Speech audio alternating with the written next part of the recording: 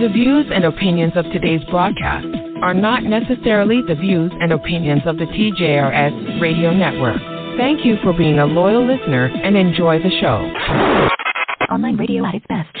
You are listening to the TJRS Radio Network. You may write me down in history with your bitter, twisted lies. You may trod me in the very dirt, but still like dust, I'll rise. Good morning, and welcome to the Seriouside of the jrilshow, the show where we discuss politics, social issues affecting people of color, and every now and then a little comedy as well. Now here's your host, jrilshow. Thank you for that wonderful introduction, and good morning. Today is April 23rd, 2023, and here are the topics that will be discussed in this week's edition of the Serious Side of the J. Ryle Show. There is outrage in Kansas City as a black teen is shot by a white resident after ringing the wrong doorbell. No. We want to take you right now to Akron, Ohio, where prosecutors are discussing the fatal police shooting of 25-year-old Jalen Walker this past June. We're hearing there are no charges that will be filed against the officers involved in the shooting. Justice Clarence Thomas and the numerous purported ethical violations reported by ProPublica is in the limelight again because a big step forward has been taken into the investigation of these actions. An official letter written by Senator Sheldon and Representative Hank Johnson has officially been sent to the Judicial Conference. Fox has to pay Dominion Voting Systems $787 million for making false statements about the voting machines. It was a huge story for the past 2 years in the media world, but very rarely mentioned on Fox. Online radio at its best. When you ask God for something, God boxes it up, puts your name on it, and he ships it the day you ask for it. As soon as you ask for it, he ships it. The problem with the package is, he never tells you the date that it's going to arrive. If he did that, it would destroy the one element that he requires, your faith. So God sends your package, but he only delivers to Faith Street. If you step off of Faith Street and you go over here to I Don't Believe It Boulevard, he don't ship there. If you step over here to I Don't See How Avenue, he don't ship there. If you step over here to Ain't No Way Circle, he don't ship there. The package only goes to Faith Street. What happens to the average person is that when the package arrives and you ain't on Faith Street, it's just like the post office and FedEx, UPS. If you ain't there, the package got to go back.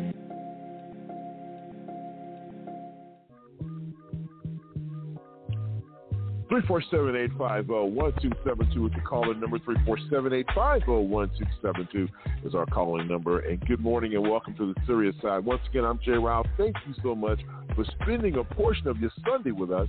A little gloomy in the state of Texas. Hopefully the weather is better in your neck of the woods. And like I always say, I'm never here by myself. Unexpected twist this morning. The man who gets the first and last word, the one and only Mr. L to the E to the S is in the house. Good morning, Mr. Elias. How are you?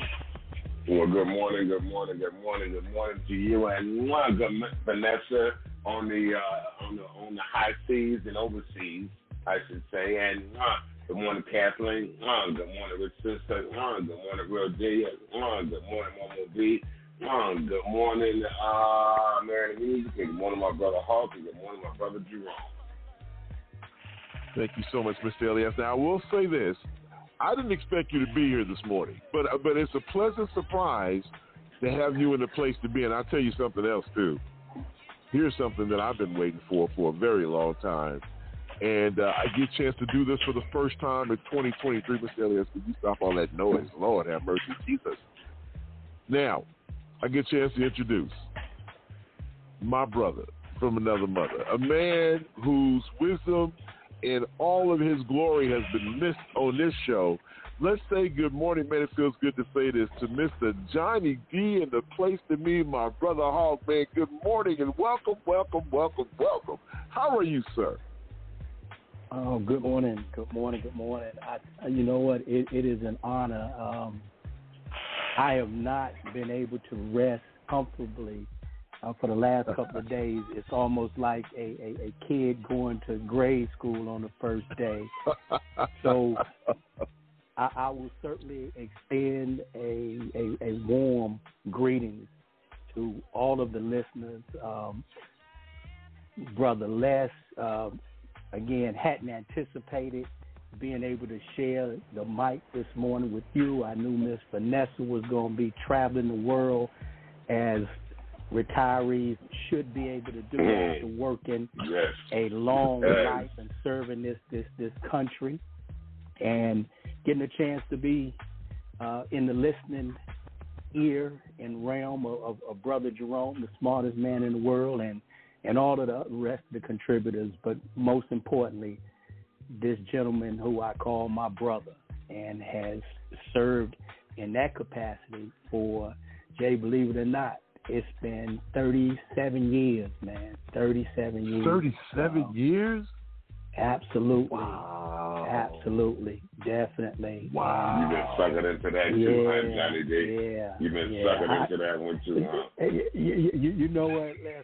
I will be honest, man. Like I say, this is a brother here, and I want everyone to know. And then, again, my formalities have to be reintroduced because it's been well over 18 months since I had an opportunity to be part of this here. So I'm gonna take a moment.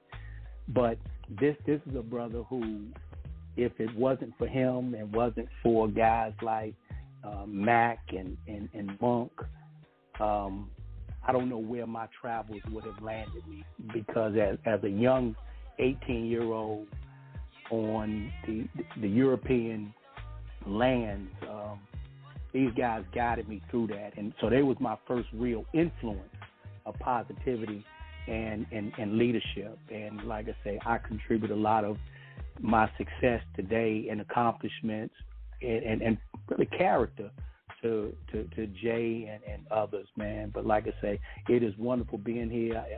Some good topics. A lot has gone on in the world since I was last part of this fine cast. So again, thank you for this opportunity to be part. And like I say, I pray that all of the listeners are well this morning. So thank you, brother. Oh, man, thank you, brother, for the kind words, man, and ditto. I mean, once again, this guy here, and hopefully one day we'll get a chance to break bread together. All of us will be able to sit down and have fun and talk, and we won't be under the constraints of the show and kind of talk about some of the things that really happen overseas. But I tell you what, though, this guy is he's the absolute best, man, and I'm going to take a point of personal privilege to just to acknowledge, and I know you guys are like, oh my God, it's a bro love fest. You damn skippy it is, because I tell you something, the way he turned out, the way he is, the man he is today, but I tell you what, when I think about it, sometimes it brings tears to my eyes, because the Hawk that you hear and see now, well, there was some doubt for a minute. Oh, man. All I have to do is say two words, Cotton Club. It could have been all over behind that, but this guy here is the absolute best, folks. And as you can see, I just love him to death. Boy, I tell you, this guy is the greatest. 347-850-1272. It's going to be a fun ride. I know a lot of you folks who have been asking for this, man. Should be a special day for you as well. But we have a lot to get into, and you know how we do. We spend the first few minutes of personal privilege. We try to talk about topics that we will not discuss during the show. And here's a topic that I want to bring up, and I'm curious, now that Mr. Elias is in the fold as well, to get y'all's opinion on this. So now, there was a video that this past week, and I'm not sure if you guys saw it. The video, bus driver, bus full of kids. Kids were, kind of bouncing around. He's telling the kids to sit down. They won't listen, So he said, hey, y'all need to be sitting down just in case an emergency happens. And then he asked the kids, you want to see how one feels? They were like, yeah. So he was driving at about 9 miles per hour. He hit the brakes real hard, and it kind of, pushed the kids up into the seat. This man was fired behind that. And before I give my opinion on how that whole thing, let me ask you, let me go to you, Johnny. How How do you feel about that, man? You didn't see the video. Once again, the kids weren't hurt. They just kind of bumped up against the seat that was in front of them. He said, see, so you need to sit down because, you guys can go flying just in case, we get into a car accident. So let me ask you, man, do you think this bus driver should have been fired behind that? Well, let me start off by saying this here. This is something that I've been a champion of for several years, probably well over a decade, is school bus safety. In America, we always pretend that our kids matter, but every school bus, or it's well over 90% of the school buses don't have seat belts. Okay, right. So the reality of it is let's start off by making sure that we can equip it. Now, when you look at the behaviors of some of the youth, it is atrocious and terrible. I mean, I see the school buses, of course, the type of vehicle that I drive is oftentimes noticeable. And, you got kids that might flip you the finger. I mean, standing up, there's really no order. Unlike when we went to school, you had elders who was driving the school bus. Now, this person could have been elders, and also high school kids. Probably in his 50s. High school kids drove the bus. Late 50s. So late 50s. Yeah, because, it was a combination. Now, what you have is underpaid workers who may or may not have been properly trained. Now, whether or not the person should have lost their job, I didn't see the video and don't know if there was any injuries, but I will say this here. As an adult, it's your job to be responsible. If, in fact, he was having problems with kids being disorderly, then that's when you bring it to the administration and let the administration address that. But you don't put yourself in, as well as the youth, in harm's way by staging an accident. So it was some irresponsibility. Now, whether or not should have lost the job depends on history. Had this been done before, the likelihood to cause further injury and just a whole dynamic. So, I'll research it and just so I can see, because I always love the topics that you bring up. But one, it was irresponsible, and it endangered the lives of the young ones. But them kids are bad on the school bus. I mean, they don't listen. The parents will probably come on there and try to jump on him, and now you're looking at, litigation. So what the school oftentimes has to do is they've got to react, which means, okay, now you have this bus driver who put our kids in harm's way. Now it becomes a culpability issue. What are y'all going to do about it? And the easiest thing to do to a person who may not be making $15 an hour is, guess what? Get rid of them. Yeah. Well, all right. Well, that's interesting. Now, Mr. Elias, once again, the bus was driving around 9 miles per hour. So imagine you driving up the street real slow. He tapped on the brakes. All it did was there was some, I think they were third or fourth graders, so it kind of bumped them up against the seat that was in front of them. Now, every news broadcast that replayed the video, they started off saying this may be tough to watch. And then, they showed it. And so, without seeing the video, and I'm not sure if you've seen it or not, but just based on what I'm telling you, do you think this bus driver should have been fired? No, I don't think he should have been fired. I haven't seen the video, just for clarity. I don't think he should have been fired. I'm one that believes in, hey man, when you experience it, you realize what you're going through. So these kids are, I bet after that they'll remember every time when somebody says, hey, sit down on the bus, so they know what'll happen to you. Because experience is the best teacher in the world. So, no, I don't think he should have been fired at all. COVID taught a lot of parents that how unruly their kids were. COVID taught a lot of parents of that. Good point. I cannot recall when I watched so much on Facebook. It was like, oh, my God, please, teachers, come back to school. Get back to school so we can get rid of our kids. These are their kids. So these kids, I watched in North Carolina when that girl attacked that teacher. These kids are unruly. So sometimes you got to take different measures, man. You got when you take the gloves off, you got to take the gloves off, man. When I was, when I came up, the teachers, look, I was understanding. Hey, when you got to school, you acted up. They brought out that paddle and got with you. Today, that's not what's happening. So, hey, man, no fear whatsoever. Interesting. You know, my take on this is I'm with you. I actually saw the video, and look, that guy should have been fired. And I think that today's kids are soft. Now, I'll say that to say this, that I understand, like, Johnny said something that I thought was interesting that I didn't even take into consideration when I was thinking about bringing this topic up during this portion of the show. The fact that you do have, back in the day, you had elder people that were in those positions of responsibility. But now you have these young folks in class. So would I feel comfortable with some of these teachers paddling my kids nowadays? No. So I get it. But at the same time, I also understand that, like you said, Mr. Elias, if you tell them to sit down, they'll sit down from now on. But they interview parents. My son came running home. He was so traumatized, and he was saying that, oh, my God, I don't ever want to ride the school bus again. Well, show the video. It's easy for us to take a moment in time and analyze it. But that guy has been on that school bus all year long. He's probably been dealing with these badass kids all year long. And at some point in time, you get tired of saying, look, y'all sit down. Okay, you want to see how it feels? Booyah. And it wasn't hard. It just made them shift. But once again, on the news, this may be difficult to watch. I didn't think it was difficult to watch. Matter of fact, I was laughing. And I said, good for him. Because at the end of the day, you know what? Because guess what? They're only going 9 miles per hour, right? Going up the street. My mother would have been the one that said, I bet you sit your ass down from now on, won't you?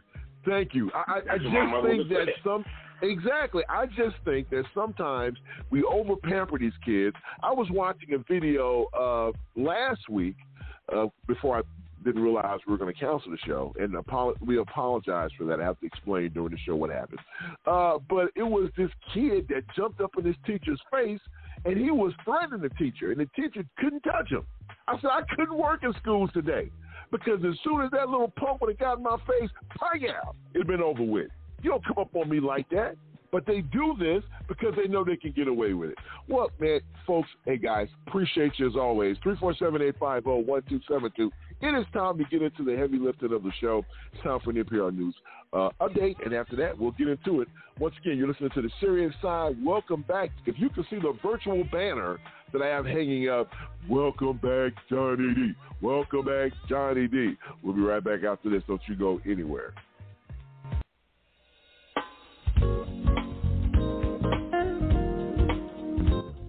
Live from NPR News in Washington, I'm Giles Snyder. The White House says the U.S. military has evacuated the American embassy in the Sudanese capital of Khartoum. U.S. troops have escorted American diplomats from the city as violent clashes between the country's army and a paramilitary group enter their second week. NPR's Michelle Kellerman reports the U.S. is shuttering its embassy for now as the violence there escalates. President Biden says he ordered the evacuation of U.S. government personnel after meeting his security team to discuss the conflict in Sudan. He's thanking the countries of Djibouti, Ethiopia, and Saudi Arabia, which he says were critical to the success of the operation. Biden calls the violence in Sudan tragic and unconscionable. Several hundred people have been killed as factions loyal to rival gangs fight for control of the country and ignore international calls for a truce. The U.S. is suspending operations at the embassy and won't predict when it could reopen. Michelle Kellerman, NPR News, Washington. In a statement, President Biden says he's receiving regular reports on the ongoing work to assist Americans who remain in Sudan. Bed Bath & Beyond has filed for Chapter 11 bankruptcy. The once dominant home goods retailer has been losing both shoppers and money in recent months, as NPR's Alina Selyuk reports. Bed Bath & Beyond has been missing payments to lenders and suppliers, asking landlords for breaks on rent, and closing stores. The retailer has been losing both money and shoppers after a series of misfired turnaround attempts. During the pandemic, for example, the company was in the middle of replacing big brands with unfamiliar store brands, missing out on a historic shopping spree. Bed Bath & Beyond has also long struggled to find its niche in a world that shops online, facing more and more competitors: Amazon, Target, Wayfair, West Elm. In one recent interview, its co-founder said Bed Bath & Beyond, quote, missed the boat on the internet. Alina Selyuk, NPR News. Agriculture ministers from the group of 7 wealthy nations have voiced strong support for an extension of a critical deal to export Ukrainian grain via the Black Sea. Here's the BBC's Danny Eberhard reporting. The Black Sea grain deal, brokered by Turkey and the United Nations, was extended last month to the middle of May. Russia wouldn't agree to a longer extension. Its exports of grain and fertilizers are not under direct Western sanctions, but Moscow says they're affected indirectly by restrictions in areas such as shipping insurance. G7 ministers accused Russia of using food as a tool of what they called geopolitical coercion. The war in Ukraine, they said, was continuing to have a devastating impact on global food security, with high prices of grain, fuel and fertilizers disproportionately impacting the most vulnerable people. You're listening to NPR News.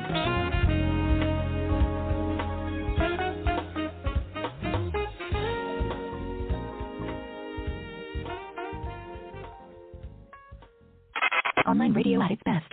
And you should never, ever have to worry that your life will be taken. There is outrage after 16-year-old Ralph Ural was shot, all because he rang the wrong doorbell. He was going to pick up his younger brothers from a friend's house on 115th Terrace in Kansas City, but instead he went to 115th Street. He was greeted at the door by gunshots.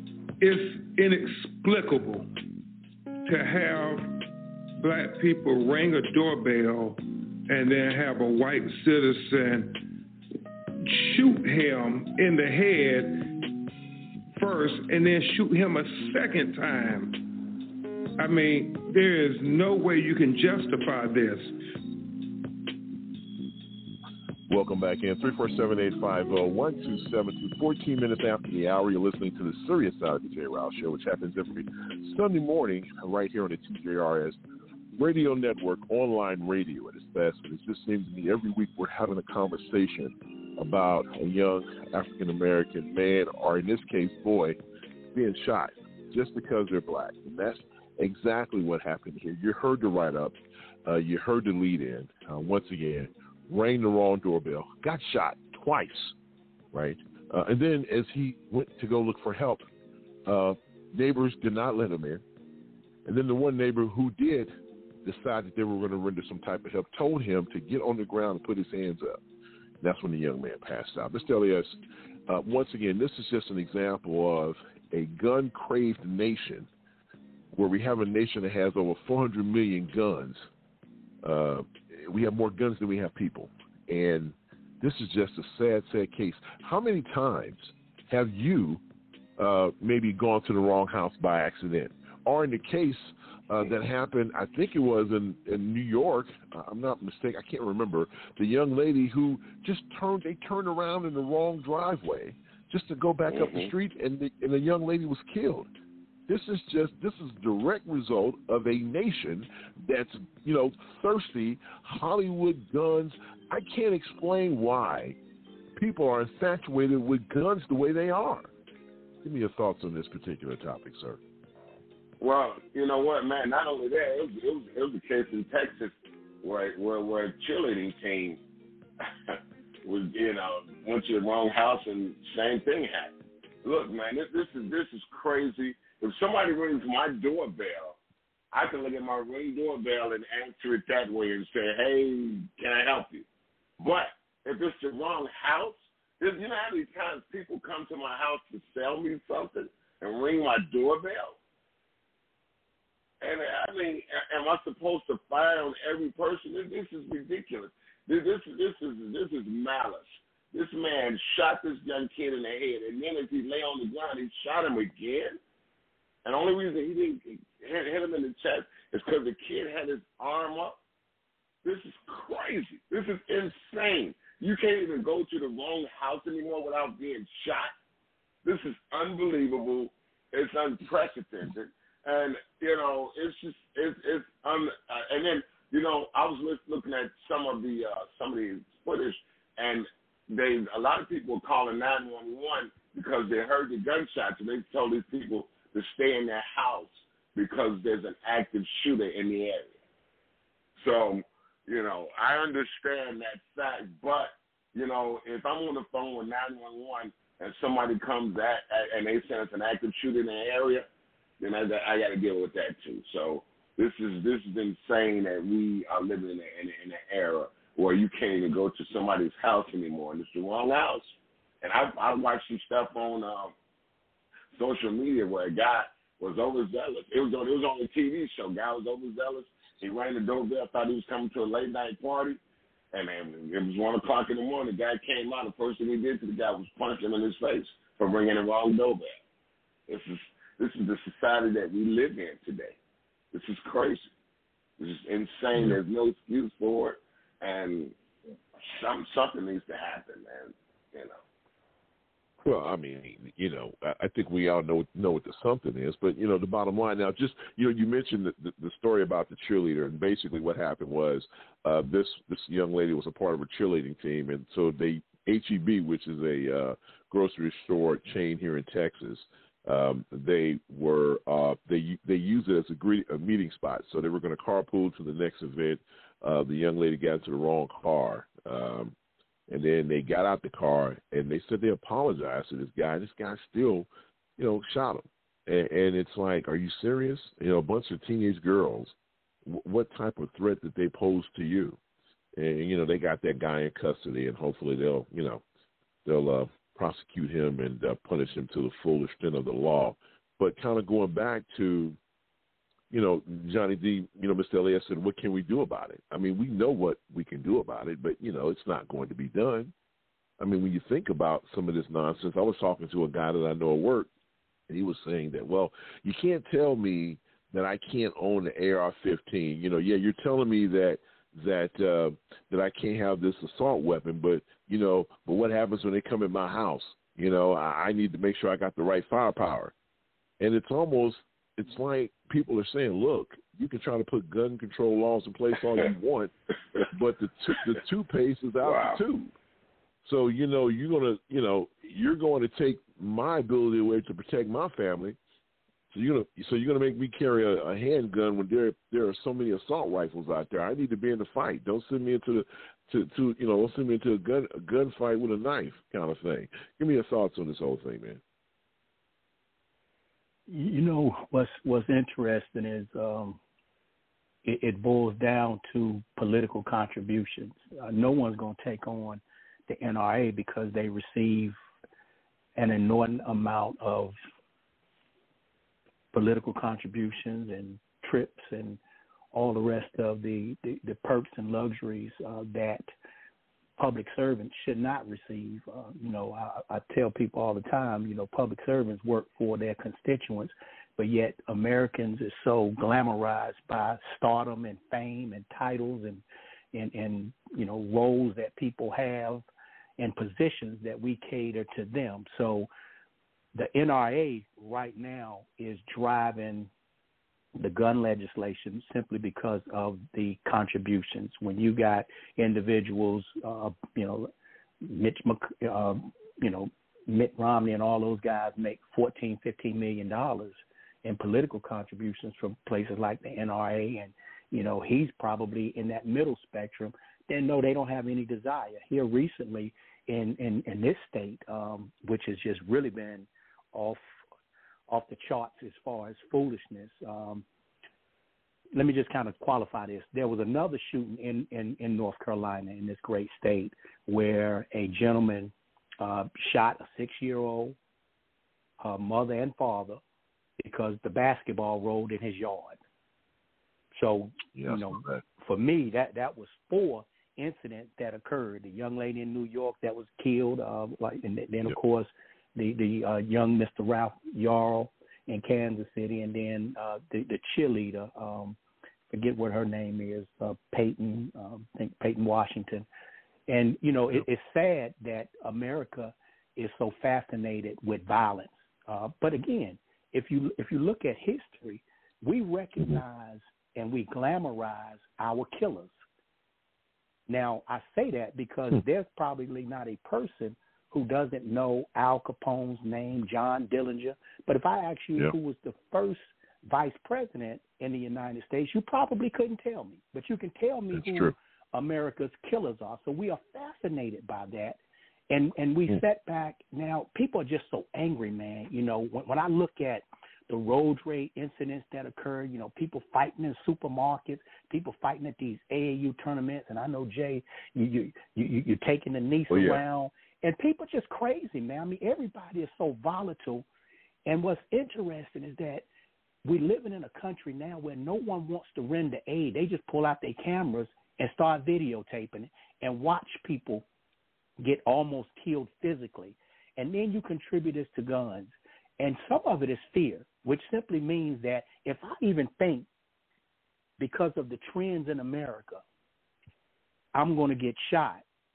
And the pretense is, let me harm you before you harm me. I believe in the Second Amendment. I believe that you have a right to protect yourself. Jay, you and I stood on that front line. You a lot longer than I as far as the military, and then I continued mine in a law enforcement community. So understanding that I'm not one of those individuals who are anti-gun. I'm just about responsible gun ownership. Here in this state, now that the Republicans have the supermajority, which means the governor can make, put into act an executive order and they can override it. He can't even veto it, okay, because they have the supermajority in both the House and the Senate. So what they recently did is rescinded the gun permit. So that means any Looney Tune, any person can go out there and now purchase a weapon. Now, let's look at the big picture. What that means to me is the fact that you have now a community, because trust me when I tell you this here, they want a certain sect and a certain race of individuals to kill one another off because they understand the violence is typically directed to people who you know. But then on the other end, they're allowing the free will of the people to purchase weapons so that they can then annihilate this group that they want to kill one another out. So if you don't extinct yourself, then we're going to bring you into extinction. So there's really a broader picture than this right here. But the contributing factor really is the money. And no one's going to fight the NRA because they're driving all of this legislation here. And you got that radical group of Republicans and individuals who are independent, but at the same time volatile. You got these posse comitatus. I mean, you just got individuals now that's out there just ready to wage war on any little thing. Look at the Capitol on January the 6th. It is just a contributing factor where people are just, man, so angry now, and I think you're seeing that played out throughout communities. Yeah, I think you're right. When you talked about, you said something I thought was interesting. When we talk about people being upset, folks are at a point where if you cut somebody off on the road, be prepared. This is, Mr. Elias, and this is one of the reasons why I always take my hat off to campaign workers, because you're knocking on the door of complete strangers. And depending on who you are representing, you may run into some folks that do not like liberals. And they may take it into, when they come by my house and knock on my door, I spend time to talk to them because I wouldn't do it. I'm just sorry. I won't do it because I know me. Because the first time somebody says something wrong to me, then, I'm going to be on the 10 o'clock news. And so it's like, we live in a society where we just can't disagree and be okay with that. We have to make sure that, listen, either you do it my way or there's only one option, my way. We can't agree to disagree with some folks. I mean, I drive around town and I see these bumper stickers, F Biden. I mean, and it's spelled out, F-U-C-K Biden. Riding around town, I'm like, okay, here we go. And at the end of the day, brother, like Johnny D said, we live in a society that's so volatile and that you just never know. Once again, just went to the wrong. He was going to pick up his twin brothers, and he gets shot. And then the person that I guess eventually helped him told him to get on the ground and put his hands up. Now, hindsight's 20/20. If someone knocks on your door with blood, you're like, wait a minute, I don't want to. Okay, get away a little bit. Let me see what's. So I don't know how I feel about that piece, to be honest with you, because it's not normal for someone to knock on your door. Like right now, you go outside and look, and somebody's out there bleeding. Like, oh, somebody chasing them. Is there, someone with a gun behind him? Is this a scam? Is this a scam? Well, yeah, you really don't know, because you're right. You have situations like that where people have knocked on doorbells requesting help, and then the people open the door, and then them jokers rob them. So I don't know how, because they're adding that to the narrative. Oh, and then when he finally gets up, somebody told him to get on the ground and put his hands up. I don't know how I feel about that. I'm going to leave that one alone, because some people may say they did it because he was black, and maybe they did. But, once again, and I always tell people, put yourself in these other folks' shoes. If somebody comes knock on your door with blood all over them, you don't know if that person just shot somebody and coming to you don't know. You just don't know. But just kind of, Mr. Elliott, give me your thoughts on what Johnny D said, and then put whatever bow you want to put on it. Well, bottom line, what Johnny D said is correct, man. We've become a society of people who don't care about our fellow men. We don't give a damn. We don't care. If I got to take you out, I got to take you out. But to me, a life is important. Now, if you're trying to take me out, then I got to take you out. That's just the way life has always been for me. But if you come and knock on my door, if you ring my doorbell and I don't know you, I don't care. You can be black, white, green, yellow, polka dot, whatever. I'm going to answer the door and be like, hey, what's going on? You need something? To just, just open the door and fire on a young man because he rang your doorbell, or somebody turned in the wrong driveway, or if a group of young girls jump into a car, or if a basketball rolls into somebody's yard to shoot an entire family. What is really going on in the world where we become so soft that the first thing we do is grab our guns and we go at it? Let me ask you something, though. Let me ask you a question, because you said earlier, what can we do about it? Here's a question I have for you. If they passed a law saying that a citizen can only own 2 guns at a time and they can't be assault weapons, and that people who have more guns have to turn their guns in, how would you feel about that? As long as they buy mine back, I'm good with it. I don't want to lose no money in it. If they buy them back, you can have it. If you give me what I paid for my gun, yeah, give my money back. But if you're talking about just handing them over, and I just spent thousands of dollars, nah, I'm sorry. Pay me my money back for what you have. I'm good with it. If I get to keep what I want, yeah, you can have my assault rifle back. I don't care. Give me what I got invested into it. No big deal to me. Interesting. That's interesting. They're not going to give you your full value. They'll probably give you a portion of it. If they gave you 70% of your value back, would you be okay with that? Give me my money back, because those are investments for me. But you didn't answer the question. If they give you 70%, I did that. It's depreciation. I just said, give me. Ain't no depreciation. No. Guns don't depreciate, man. They do not depreciate. They only appreciate. Dude. No, it's used. No, not the you're guns. Not going to pay. You're not going to pay the full. Okay. You're not going to pay full price for a weapon if somebody sells it to you. You're going to pay. It's used. Whether you shot it or not, it's used. If I take a new car and drive it off the lot, it loses 30% of its value. I can just drive it and sit it on the street. Some of the guns I got have never been fired, Jay. Never. Oh, okay. So if you get a collectible car, Jay, and you drive that car and you take that car, and this depends on how many miles you got. The less miles you got, the more it's worth, isn't it?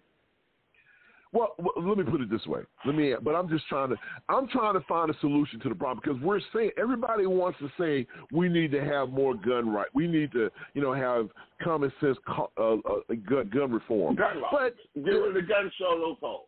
Get rid of that. If you want to get rid of the gun show loophole, that one would mean a lot.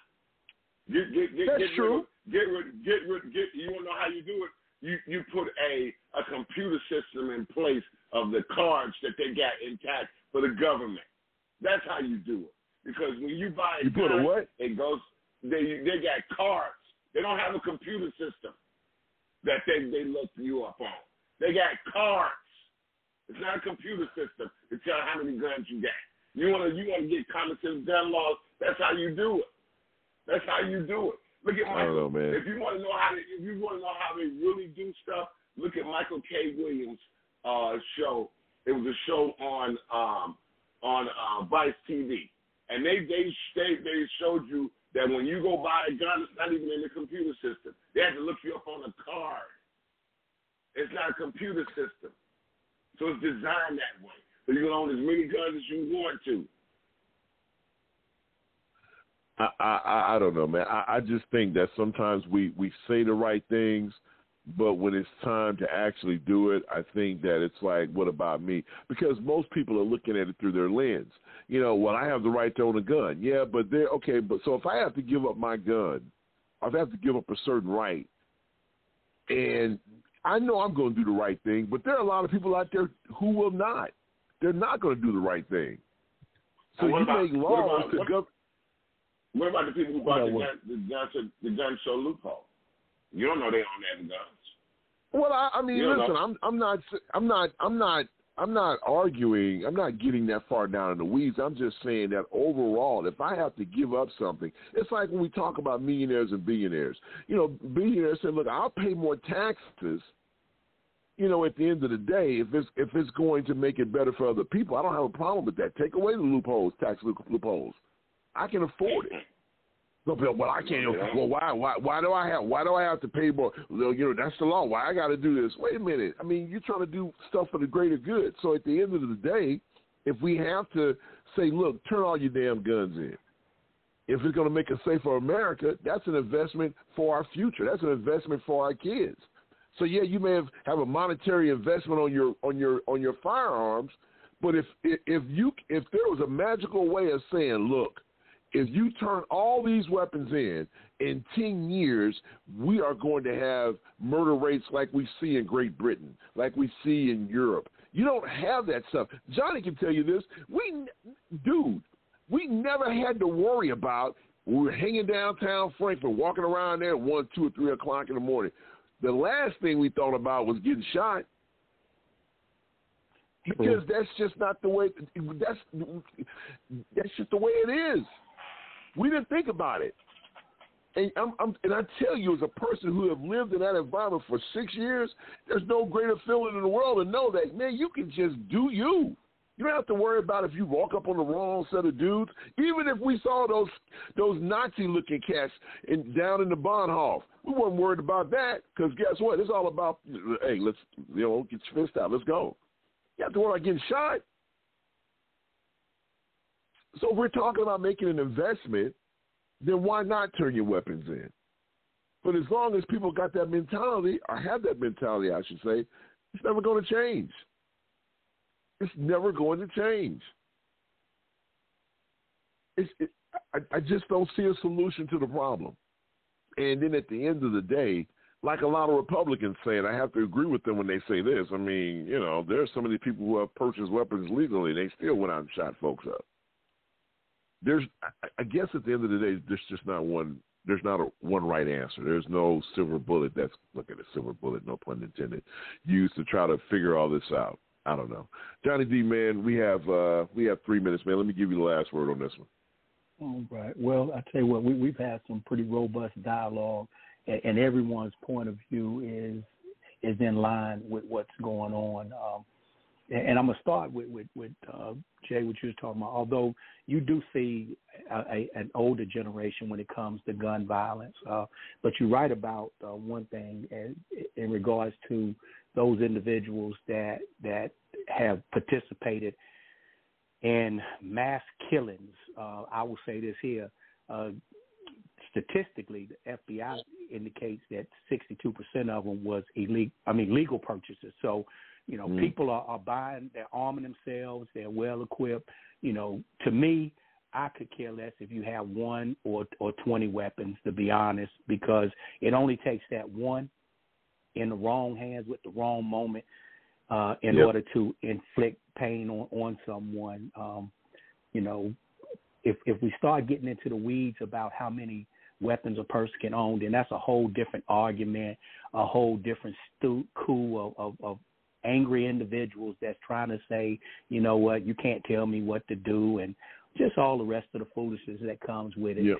I think what Fair most enough. people say is just be responsible with your ownership. But you're right about, Jay, what you said about people in today's culture, and it kind of starts with the young people. We came from a generation where we had some mediation. You know what I'm saying? We understood that we may not get all of the pie, but if I had a piece of the pie that was proportional to where my quality of life wouldn't be impeded, you get yours, I get mine. Well, today's generation, they're not like that. It's all or none for me. And what that has done as the trends go in America, see, America is the only nation where the young dictate the old. And when I say that, we're so fascinated by youth that we trend down to what young people are doing. So in essence, we take on their values. Most, particularly in the Asian countries, you know, the elders set the tone for the culture. Where in America, we so inspired by looking young and acting young and being young. You know, you got people who won't even tell you how old they are. You know, how old are you? Yeah. You know, blah, blah. So we're so fascinated by that fountain of youth, but then at the same sense, we take on their values. I mean, I'm sitting up here this weekend looking at a 60-some-year-old man run out on the court to try to jump on a referee. And I'm sitting up here telling my man, you're talking about an 8th grade basketball game, you know? So now what 60-year-old man, you know, in the age of Beaver Cleaver and you know, Father Knows Best, that era would have jumped out there wanting to fight at a game. It wouldn't have happened. But now everybody, man, is just so angry. So the gun laws itself, like I say, the NRA is driving it because of the political contributions, and then everybody falls down on my constitutional rights, you know. Not the fact that you're destroying lives, but my constitutional rights to have one. So now people go into grocery stores, they got them on their side, you know, I mean, just trying to show power and authority. So I'm going to get a bigger gun than yours. And, you know, and it just keeps going on and on and on. But then look at the face of the terrorists, okay? That is distinctive. You know who the face of the terrorist is. And so now when you see that type of demographic come up in stores now, you better be fearful, because the reality of it is that these are the persons that's purchasing the weapons, and these are the persons that's most likely to shoot up the place. So be responsible and just responsible gun ownership. So I hope I didn't exceed the 3 minutes. No, you're good. It's interesting. You said some things that was interesting doing your commentary there, which is great. You know, but you know, facts are facts though. And if you go back and look at the facts, gun violence has gone up since they let the assault weapon ban elapse. I mean, those are the numbers. But you brought up some interesting points, man. And you know, as always, man, bless you, and we love the fact that you bring that to the table. All right, so now it's time for, in 4 minutes or less, something that you need to know. And you know, this morning's particular topic, you've been hearing all these different things about AI. People talk about AI. Oh my God, what is AI? Artificial intelligence. Talks about how you can take certain things and make it look like it appears to be what it's not. So music fans responded with disbelief this past week to the release of a streaming and social media platforms of a viral song called Heart on My Sleeve, a track that uses AI to simulate the voices of Drake and The Weeknd. So in this week's edition of A 4 Minutes or Less, when you realize your favorite new song was written and performed by AI, it's Kavita time in 4 minutes or less, something that you need to know. We'll be right back on the other side. You're listening to the Serious Side of the J. Rouse Show. 347-850-1272, 42 minutes after the hour. We'll be right back after this.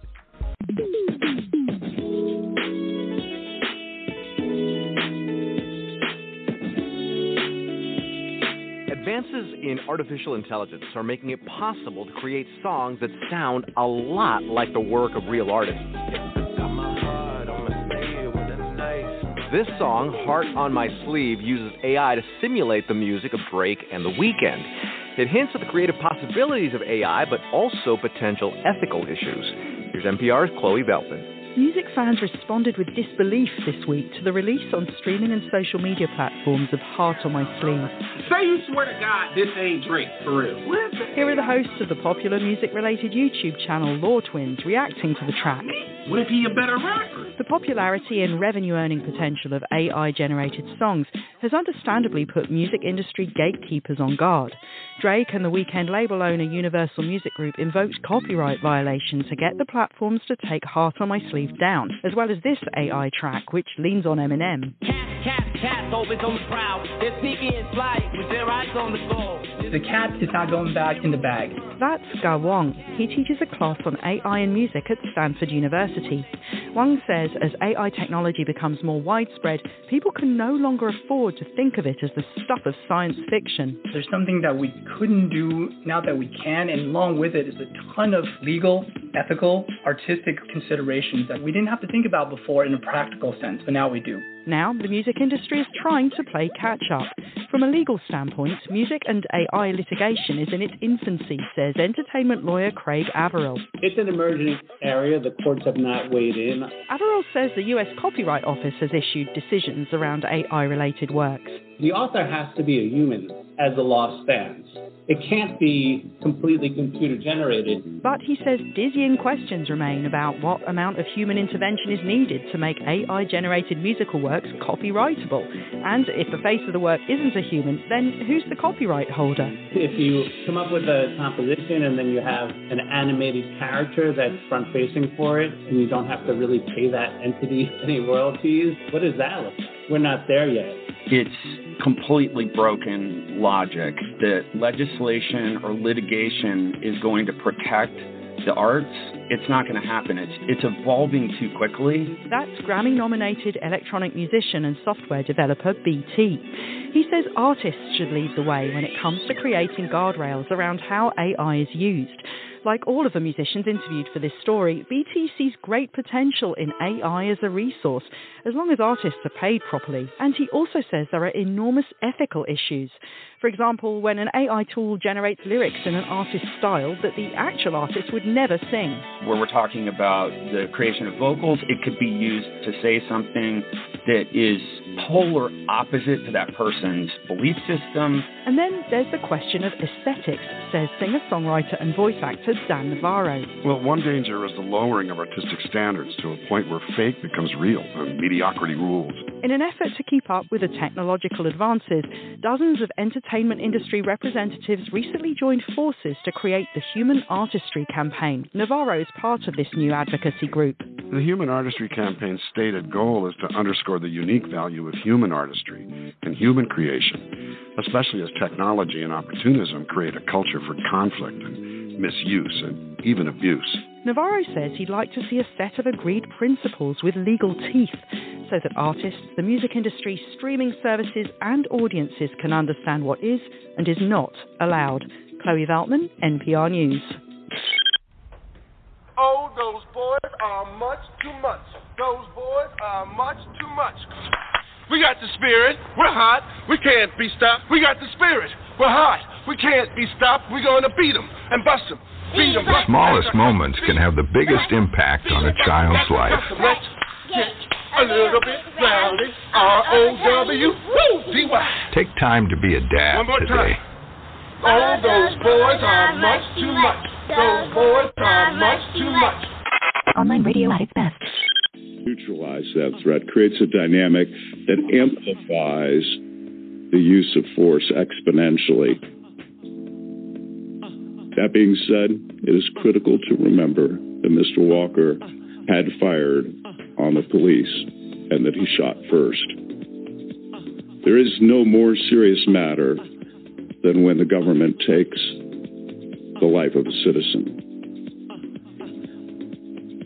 Welcome back in 347-850-1272. It is the serious side of the J-Rouse Show, which happens every Sunday morning right here on the JRS Radio Network online radio. And that's 8 officers who shot Jaylen Walker.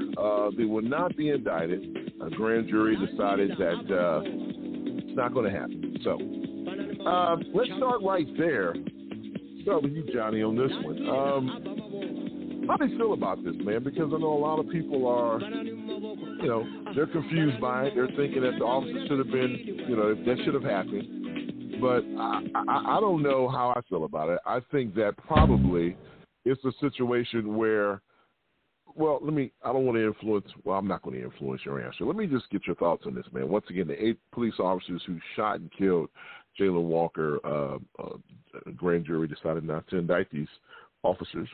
And you heard a little bit of the Attorney General's press conference when they announced that no charges were going to be brought forward on these individuals. Your thoughts, sir?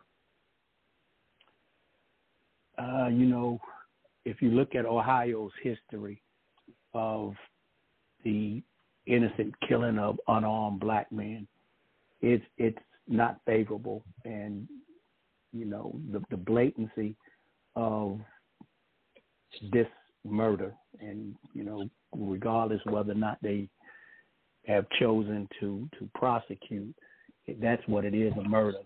You cannot justify shooting a person that number of times, but then also a person that's fleeing. Now, it's amazing how they come up with these weapons and the shots fired and all the rest of the things of that magnitude.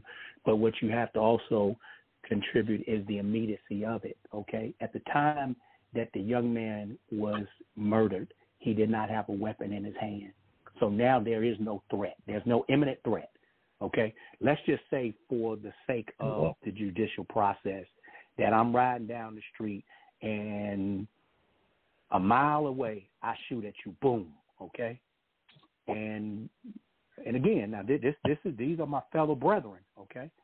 Now, as you pursue and you stop, okay, and that person flees, you have to make your observations in regards to the potential for threat in order to utilize force at that time.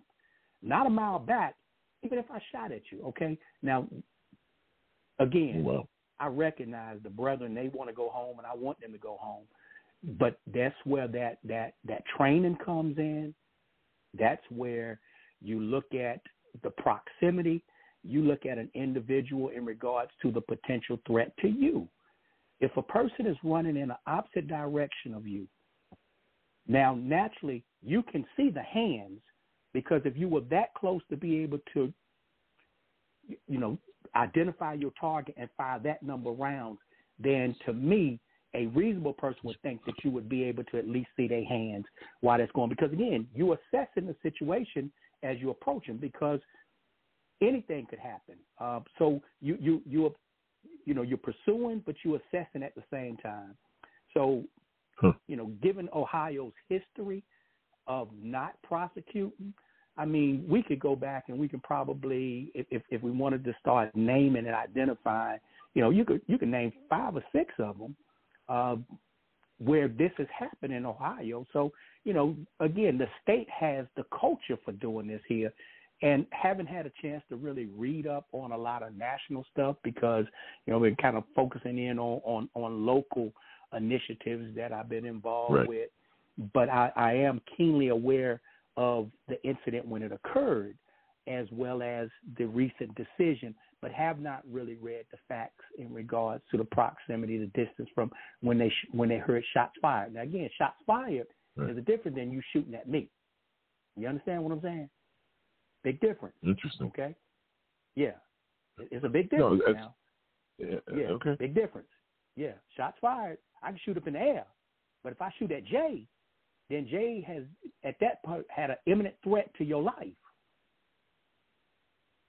Yeah. Not that your pursuit is going to be any different, but at the same time, it's just, it's unjust. And like I say, I'm going to still stay in with the fact that I consider that a murder. I mean, based on the extremeness of the number of times that the individual was shot, the proximity of the body in which he was shot, and there's no other way that you can say judicially that was not a murder. So that's my stake, and I stand on it. Wow, Mr. Elias, what about you? I don't know have you had an opportunity to see the video, Mr. Elias? I have not had the opportunity to see the video, but I do. I am familiar with the case, and I'm with Johnny, man. Oh wow. I agree wholeheartedly, man. I'm looking at a case in Chicago where we were talking about a year ago, where the young man was running, and he dropped the gun, and then he raised his hands and he turned, and the officer fired on him. Well, they've come to the conclusion that officer was wrong, and they are firing this officer right now because, hey man, if he is unarmed at the time, why did you shoot him 40-something times? Were you that fearful of him? At that point in time, I understand everybody wants to go home after any shift that you work. I do. I agree wholeheartedly. I definitely don't disagree with that.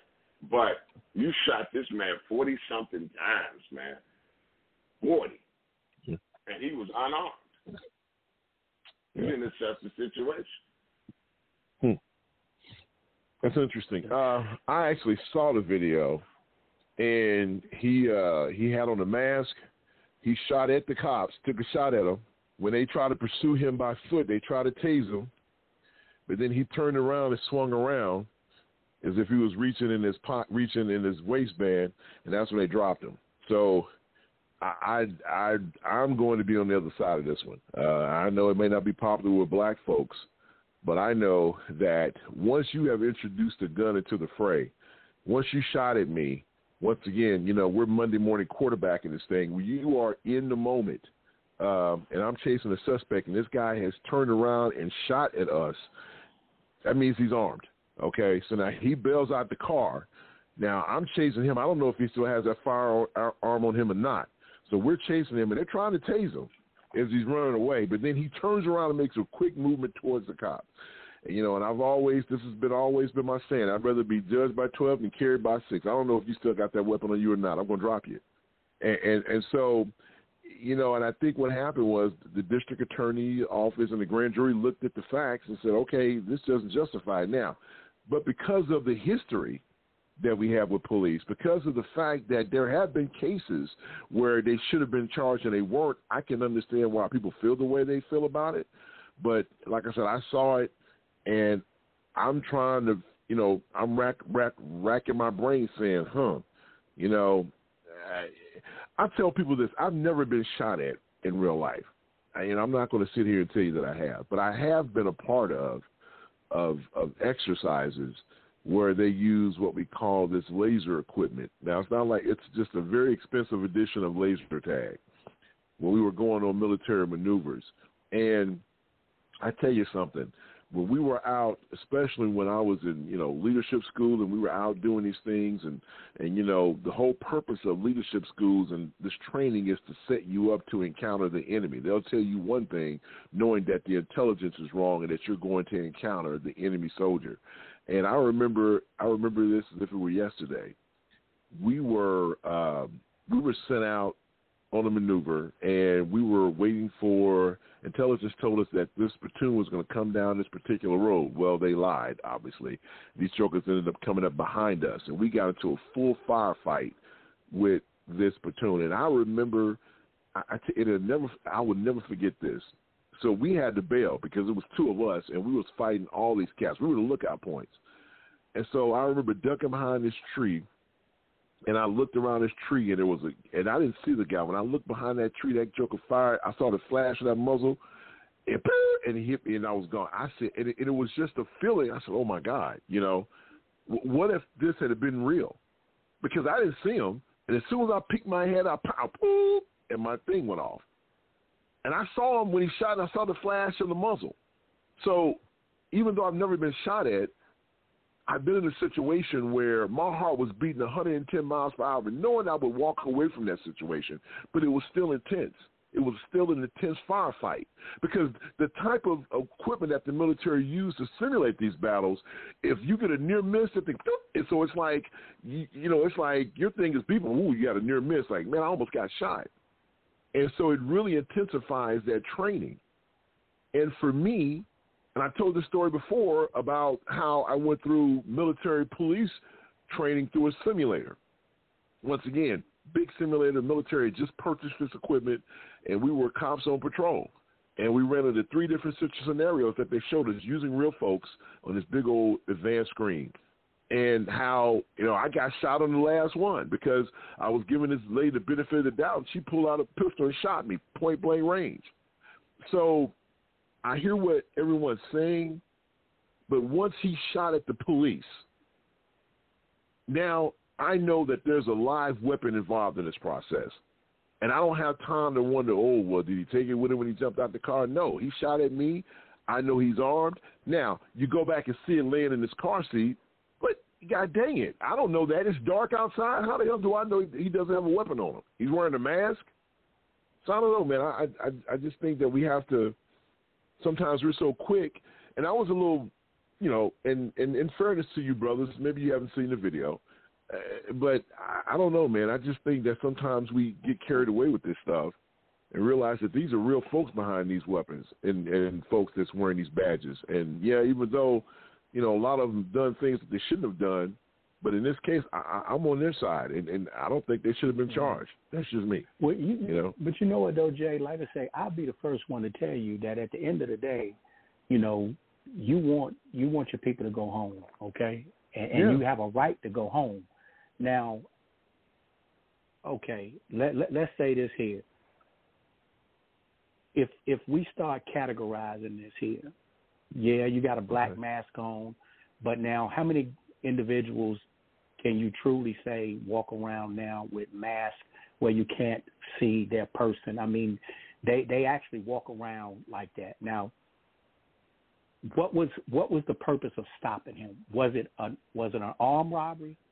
Was it a felonious crime? It wasn't. It wasn't. Okay. I don't know. I don't know that. It was a simple traffic stop. So, if you look at the fact that I got a face mask on, but you're not stopping me for no armed robbery. Okay. So now, that's where we. He had on the whole hood, Johnny. He had a whole hood on with only his eyes out. Okay. All right. Trust me now. I've like I say, while you talking, I pull up, So I'm looking. I've looked at the video. I looked at the proximity. Now I don't necessarily see what you see, where he turned around because there were so many officers in pursuit. Now maybe there's a camera angle that I did not see, but I looked at the distance from when the officers started to fire the weapon. Okay. When the officers started firing the weapon, there was no imminent threat at that point in time, simply because of the response gap, okay, your reactionary gap. Now, clearly I had not seen the video. Now I'm looking at it, and I still stand with this right here. It is questionable. Now, if there's another body angle where I can, a body camera where I can see the person turn around with his hands, I didn't see that. Not from the couple of angles that I've quickly pulled up and been able to look at, because I always want to be fair. If I'm wrong, I'll come back and say so. To this point here, I don't see what that imminent threat is. I see the young man because they do still frames. He get out. I see the mask, okay? But then I go back to the purpose of the stop about. They talked about he fired his weapon 40 seconds into the pursuit. How long was the pursuit? You see, so those are the things that you have to look at from a judicial standpoint. And, truth being told, right now, I would have to say, based off of the angles that I've seen, to say that was an excessive use of force. Okay, that's fair. I mean, that's fair. And I just want to make sure that you have the benefit of looking at everything. And that's a fair assessment. For me, because when they were doing the press conference, they showed, the video, and they showed the stills and stuff like that. And I saw the still where it looks like he was reaching down in his waistband. But like I said, I'm not a, and then here's the other part of it too. It's like, fair or unfair, we hold these people who are in these positions to a higher standard. Just like when they talk about, doctors and stuff. Well, a doctor made a mistake and he messed around and cut the wrong thing and a person bled out, medical malpractice. Well, you know what? some people say, well, it was a mistake. Well, no, and when you're in that position, you can't afford to make mistakes. You knew that when you signed up for the profession. So, maybe it falls under that category. I just know for me that if I'm trying to pull you over for a for a traffic stop and you turn and shoot at us, then, you've introduced a gun into the fray, not me. So here we go. And so now I'm on heightened alert because I want to go home and see my kids. I want to go home and kiss my wife. I want to go home and hug my daughters. I don't want to be in a situation where I'm going to give you the benefit of the doubt now that you introduced a weapon into the fray. Once you introduced it. I didn't introduce it, you did. You shot at me first. And I don't think any person if you were chasing somebody that did something to your house and they turned around and took a shot at you, if you had your weapon, I don't think anybody, and once again, this is just average Joe Schmo, is going to sit here and say, well, man, let me try to find it. No, okay. Now you done brought the weapon out, dude. Now it's time to go. But once again, we're not police officers. You know what, though, Jay, the average Joe Schmo does not go through the extensive training that law enforcement. That's why I said we're not police officers. Yeah, you're right. Yeah. We're not police officers. So maybe we're like looking I say, at there's a degree of restraint that once the force is abandoned, then you can't continuously escalate the force. So I'm going to stand on the fact that it was excessive. I will retract the remark about the murder because, again, I want to see all angles and be just to the law enforcement brethren, okay? But excessive, okay? I will say that it was excessive, and at the time of the angles that I see, I don't see that imminent threat simply because of your reactionary gap. So I will take back the commentary about the murder, because I wanted, again, to be fair and see the videos, and had not, like I say, hadn't done anything nationally, not giving any reasons, but just being uninformed of all of the aspects. So I appreciate you bringing that to my attention as always. Well, no, man, and I defer to you because, once again, you lived that life and you've participated in that training.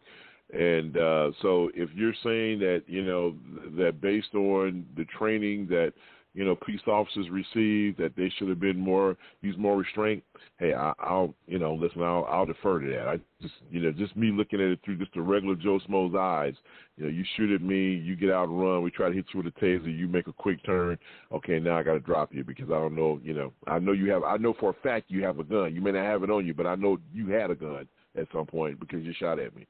So now I got to, look at it from a different angle. Mr. Elias, any final thoughts on this, man, before we get out of here? I'm like I said, I still agree with Johnny D. This man got shot 40 times, man, 40-something times. So that's a little excessive. You don't think that's excessive? No, listen. Really? I was watching. No. Listen, I was watching something, and it was showing how this police officer, a state trooper, he pulled over a couple, right? And they were all nice and, having a great conversation with the lady who was pregnant that was standing outside the car. And then a guy got out and shot at him and then tried to grab his gun and try to shoot at him again and started beating him upside the head. And another cop came and pumped about 15 bullets in him. And they said, was it too much? He said, you're trained to shoot until you eliminate the threat. That threat was eliminated. So I don't know. I don't know how many officers were on the scene. They said there were 8. So if all of them shot 15 times or 10 times or 30, I don't know. It wasn't one. There was not one police officer that shot 45 times. You had 8 cops shooting until the threat was down. So I don't know. I mean, is it excessive? You can look at it and say about a number of times he was hit. But if you really look at the fact that you had 8 officers, and maybe if 8 officers took 5 shots apiece, is that unreasonable to think that, okay, I need to shoot until I see him down? I don't know. Once again, it's just one of those things, man. It only takes one to bring you down, man. Well, that's true, but okay, so. If you're a trained officer and you can shoot the hit where you want to hit, come on, man. Well, they're firing at night. They don't have tracer rounds. Once again, I'm just trying to be fair. And is it fair to say that if I'm shooting at somebody, I'm gonna take 5 shots? Is that unreasonable for one police officer to take 5 shots to take somebody down? just to make sure the threat's down? I don't know. Yes. Well, okay, well, that's your opinion. And if that's what y'all guys think, so be it. Yeah, Jay, can I say this? You and Les, the bigger picture is this here. You know, when I speak with community groups and particularly young people, the thing is we got to stop taking a drive without a license or expired registration and turning it into a murder, okay, or a police shooting. The average interaction statistically is about 20 minutes, okay? 20 minutes. And at the end of it, everybody wants to go home. And that's that piece where I always try to emphasize to the community about restraint. If you have a law enforcement person and you think they're getting a little rude with you, 20 minutes. Then you go to the precinct, you file your complaint, and then let the internal process take place. That 20-minute interaction should not turn into a death. You know, if you don't have any registration, don't jump out the vehicle taking off running. But that's what's happening so often is that, you know, it's twofold because, like I said, at the end of the day, you want to go home. And we just got to step back and look at the whole dynamics. And once again, you have a gentleman that's got a misdemeanor, and he takes off running. Now, could he have been committing a felony before that? But at the time, you got a misdemeanor, and you turn it into a death. Yeah, well, we're okay. And listen, we got to step out. Got to go. And fair enough. I mean, listen, that's why, you know, I'll use Vanessa's favorite saying. That's why Baskin-Robbins has 33 flavors. You know, we all have different opinions, and that's just the way it is. All right, we're going to step out, take a break. We'll be right back. More to come, 347-850-1272. It is the Serious Side on a gloomy Sunday in my neck of the woods. Hopefully the weather's better on your side of the world. We'll be right back after this. Don't go anywhere. Online radio at its best.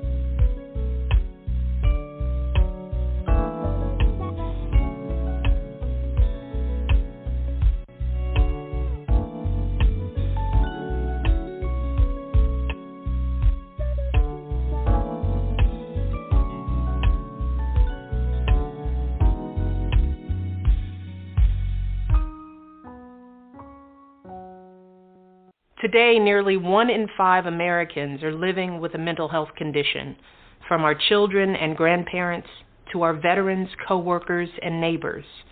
For all of us, our mental well-being is just as important as our physical health. But unfortunately, most of us don't know how to recognize the signs that someone is in emotional distress. And so many of those who are having difficulty can't get the help they need. Together, we can change this. We can start by visiting changedirection.org and learning the 5 signs that may mean someone is struggling and needs help. And then it's up to us to show compassion, to reach out, to connect, help folks find the hope and the support they need. Together, we can change the story about mental health in America. Together, we can change direction. Online radio at its best. An official letter written by Senator Sheldon and Representative Hank Johnson has officially been sent to the Judicial Conference. This is the conference that oversees the justices in this country, and if the justices decide, they can request that the Attorney General of the United States open a criminal and civil investigation into Justice Clarence Thomas. The letter says specifically, we write to request that the Judicial Conference exercise its authority pursuant to 5 United States Code, Section 13106, Section B, to refer Associate Justice of the Supreme Court, Clarence Thomas, to the U.S. Attorney General. Welcome back in. 16 minutes after the hour, you're listening to the Seriouside, the Jay Rouse Show, which happens every Sunday morning right here on the TJRS Radio Network, online radio at its best. Now, if you would have told me last year, well, let me preface that by saying this. We have been on the air we've been on the air over 12 years, the Seriouside has. In the 12-year history of this show, I think we may have talked about Clarence Thomas maybe 3 times. So tell me why almost every other week we're having a conversation about Supreme Court Justice Clarence Thomas, the Mr. Oreo cookie himself. Well, guess what? More information has come out about this man. Not only did this rich Republican billionaire, gazillionaire bought his mother's house, and his mom is still living in the house, now more and more stories are coming out about things that Clarence Thomas did not disclose of some of these lavish gifts that was given to him by this Republican donor. This makes you sick to your stomach for 2 reasons for me. Can't speak for my 2 colleagues. One, this is a black man. And, you know, I always, in my opinion, well, for me, if you are African-American, I'm always overprotective of our folks because we always get looked at in a different light. But he's only a black man by show. He's not really a black man. His internal organs are Caucasian. Second, the fact of the matter is that the Supreme Court, the highest court in the land, do not have rules and regulations. Well, they do have rules and regulations to enforce integrity on the court. But the million-dollar question is, and it's that E word that I use, enforce. Will they enforce these rules? Let me start with you, Mr. Elias.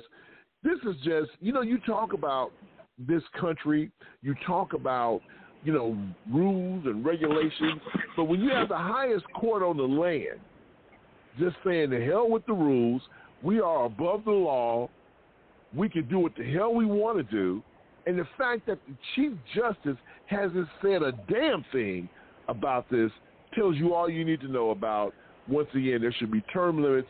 You should never give someone a lifetime appointment with no rules in place because they think they are the law. And Justice Thomas, who happens to be the longest serving justice on the Supreme Court, has been doing this mess for a long time. Oh, his wife has been getting paid over $100,000 a year, and she listed on her financial disclosure that she doesn't get any income. Liar, liar, pants on fire, what say you? I'm not surprised by any of this, man. This is how the rich get richer, man. This is what they do. They don't pay taxes. They don't disclose their income. They don't do any of these things that the normal people do. And we worry about somebody getting an extra couple of dollars from welfare. Look, man, the bottom line is this man needs to be held accountable. His feet need to be held to the fire like anybody else. You know, if you are doing an injustice to the justice system, and injustice anywhere is injustice everywhere. So this man is doing an injustice all he can to our system, and we're not doing anything about it. There's nothing that we can do about it. So the police that are watching the police are the police, and it's a justice system. So I'm guaranteeing you that they're not going to do anything to this man. Nothing's going to happen to him because he's going to keep getting away with it. Because he got away with Anita Hill, didn't he? You know, that was the first clue that he knew he could get away with anything he wanted to get away with. And then him and his despicable wife are gonna keep getting away with it. And that's your story. That's where the cookie crumble. That's where the Tootsie Rolls. You know, John, we put on the uniform of this nation some years ago, 37 plus years ago to be exact. And here we are in a country where we try to be the beacon of light for the world. We try to be, we're supposed to be the example. And here we are in a situation where a Supreme Court justice has been receiving lavish gifts from a Republican donor, billionaire Republican donor. I mean, we're talking, this guy probably has given this dude over $1 million+. And you can't tell me that, well, the reason why they reported because they didn't have any business before the court. But you've proven, based on that the ruling you made on 2 years ago or a year ago when there was a ruling to have Donald Trump's information disclosed, and you were the only justice who voted against it, come to find out that your wife had been talking to that administration the whole time. Don't tell me that you can't be influenced by that. You were influenced to make a decision about your wife that was just based on I'm not even going to say what I was going to say, but I'll just leave it at that. But you're trying to tell me millions of dollars is being spent on you? And you're trying to tell me that, if just in case something that this guy holds near and dear, something the guy, the millionaire or the billionaire or whatever he is, holds near and dear, you're trying to tell me that you're going to rule against that? And this guy has been pumping money into your lavish lifestyle? Old Clarence from back in the hood, back in the country? He's a disgrace. And the fact that he won't step down, to me, he's worse than Trump. He's worse than Trump because he is sitting on the highest court in the land. The highest court in the land. And yet and still, there he sits. And it sounds like nothing's going to happen.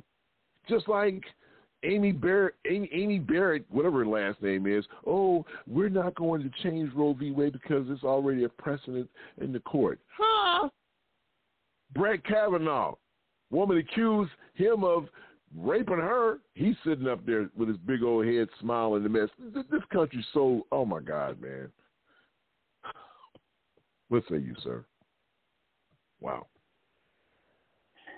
Jay, you have qualified and put in a space some similar commentary. It's, this guy really does not even reflect or represent, he's oftentimes compared to Thurgood Marshall because of the historical aspect of his nomination as well as his selection into the Supreme Court. Appalling. Just threw up in my mouth. I just threw up in my mouth when you said that. Please. Recently I was having some conversations with some family members, and of course got some Republican supporters and some Trump supporters in the family. And I will tell you what's interesting, and hopefully this really qualifies the level of disdain that a community of people really has for this individual here. When the conversation continued to take fold and take shape, someone compared or one of my relatives and said that they had the same ideology as Donald Trump. Okay, and when I made the commentary that in fact he was worse than Clarence Thomas. Now that's what I told my relative. He was more offended by the comment that I said he was worse than Clarence Thomas than he was with the comparison to Donald Trump. Now, that should give even individuals who don't understand the significance of my comment just a thought of how vile this individual is seen. Now, my point would be this here. Why all of a sudden has this come out? Now, he and his wife was the loudest of all of the ones who contested the Roe v. Wade argument, okay? You remember back in 22 when that leak came out. He and his wife was the ones, particularly that wife, was the one that was talking about the leak, who leaked and how repulsive, and, the Supreme Court no longer can be looked at it the same way. Now, all of a sudden, a man who's been serving on the Supreme Court for over 30 years, been receiving these luxury gifts for over 20, now this comes out behind the scenes in regards to making sure that we just keep you in your place. You see where I'm going with this? Man. Absolutely. We're going to keep you in your place because obviously you don't understand, Clarence, about who really has the power. So now Harlan Crow has been dictating the Republican agenda for many, many years, and he doesn't just have Clarence Thomas up under his thumb. He's got Mitch McConnell. He's got the whole Republican Party up under his thumb. But like I say, now, again, know the timing of this here. This guy been doing this for 20-some years.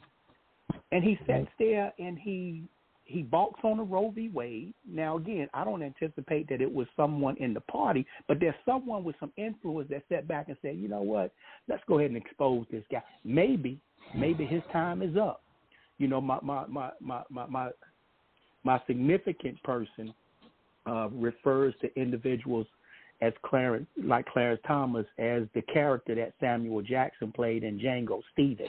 So instead of absolutely.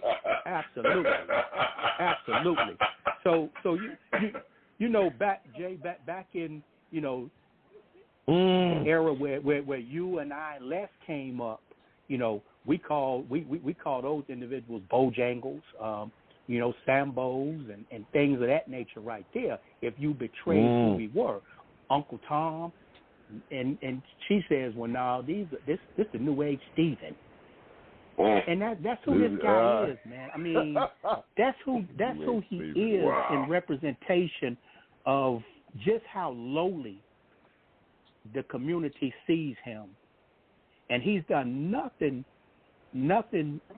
to even align himself parallel with the agenda of the African American community, or a community of individuals who might just simply be under that poverty level. He's done nothing for the poor.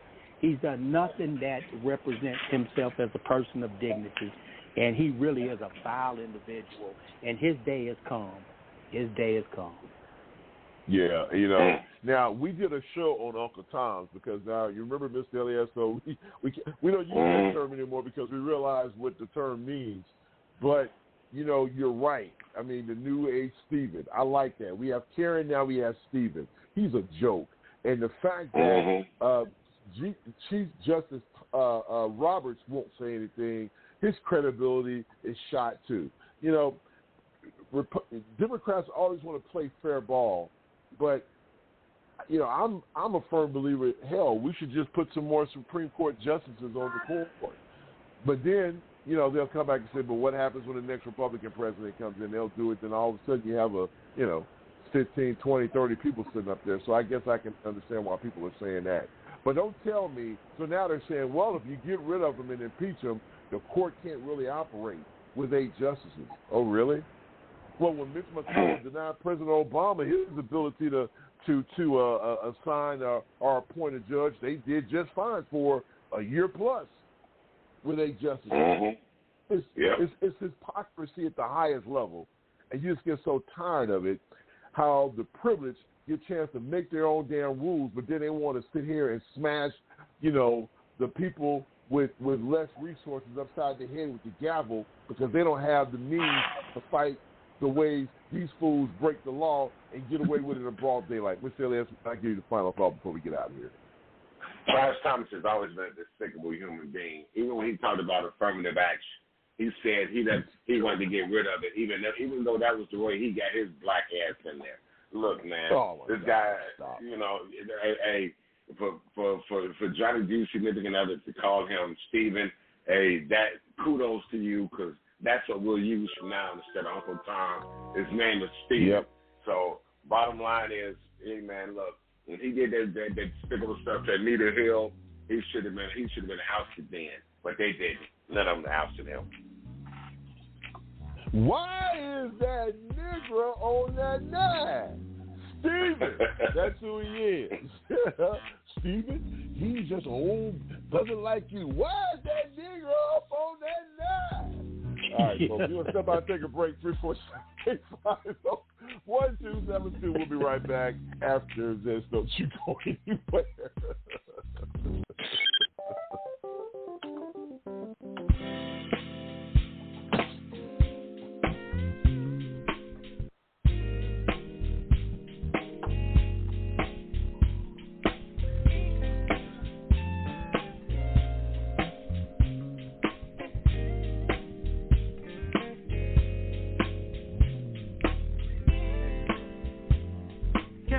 I bumped into you again. Happy to see you, I can't pretend.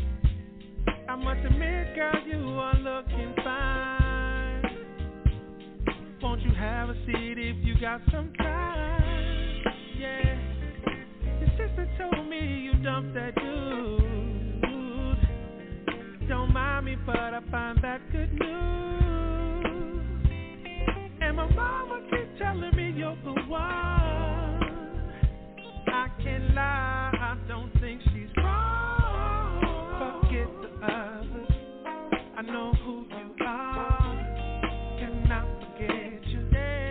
You're my all-time love. They're just distractions, You're the best by far.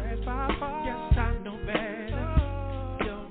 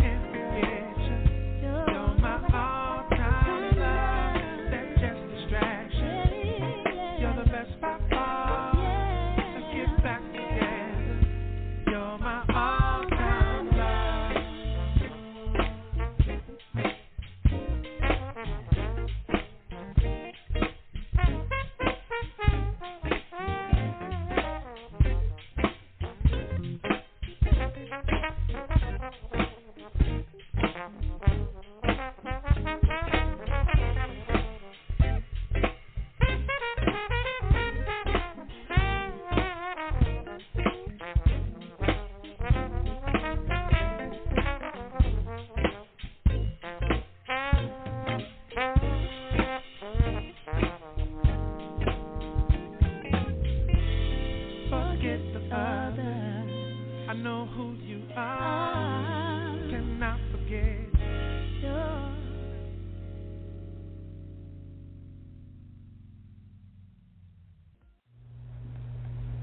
The NAACP is committed to equality for all people, especially the equality of foundational Black Americans. Every other child gets a chance at economic equality. Every other child gets a chance at living the best life they possibly can. Doesn't he deserve a chance too? Learn more at NAACP.org. Online radio at its best. Hey, welcome back here. 347-850-1272 is the call-in numbers. 36 minutes after the hour. You're listening to the Serious Side of the J-Row Show, which happens every Sunday morning right here on the TJRS Radio Network, online radio at its best. It's time to say good morning to the crew. My main man in the place to be, Mr. Johnny D. Man, it is so good to hear your voice, sir. Good morning. Good morning. Good morning. I tell you what, it is wonderful being back. I'm looking at the clock on my wall, and I'm saying, man, we have almost killed 2 hours, and it doesn't even seem like it. But that's what happens when you're having fun, man, with two brothers. Oh man, look at you, brother. We're so happy that you back in the place to be, folks. I can't wait to read all the comments that are going to come in from this man being in the house. I can't wait. The man who gets the first and last word, the one and only Mr. L to the E to the S is in the house as well. Good morning, sir. Well, good morning to you, and good morning, Next on the High Seas. Good morning, Kathleen. Good morning, Rick Sister. Good morning, Real Junior. Good morning, Momo B. Good morning, Marion and Music. And Marion and Music, that first song was called Love Like You by Peter Belasco, and that last song was Time to Love, and it's by Eric Robert, Robert Glasper, and Tweet. And good morning, my brother Hawk, and good morning, my brother Jerome. Mr. LES, man, can we say hello to some people in the chat room, sir, if you don't mind? We have our brother Covina, man, in there with us. Covina, good morning. I want to say good morning to the pastor. Now, I have an announcement to make, actually, too. Last week we weren't here because, unfortunately, a lot of us were mobile on the road, so we just didn't have the ability to do the show, and I apologize for that. I hate when we miss Sundays because I know some of you guys get up, and especially if you're located on the East Coast or the West Coast or if you're overseas. I know there's some folks that listen to us constantly in Great Britain. I'm very thankful for that. But it was just hard. So, but we'll try our best to not let that happen. And speaking of which, we talk about comments. A program that I created a long time ago when the Seriouside first started getting a little popular, where it kind of directs me to all these little different websites where people can go and put comments and they listen through. Well, it finally crashed. So I'm going to have to rebuild it. So unfortunately, I can't. The thing that makes me nervous about this, I'm not even sure if I can even go back and pull some of these things up. I may have a version of it on a flop, not on a floppy, but on a jump drive. So I got to look for it. It went down this morning. So unfortunately, I'm not going to be able to pull any comments. But you can come to the World Famous chat room if you like. If you know how to get here, I don't think a lot of people don't even know how to get to where the Blog Talk. The Blog Talk Radio. I hate giving them props, but it's Blog Talk Radio. That's where the broadcast originates from. So you can work your way here and find our chat room there.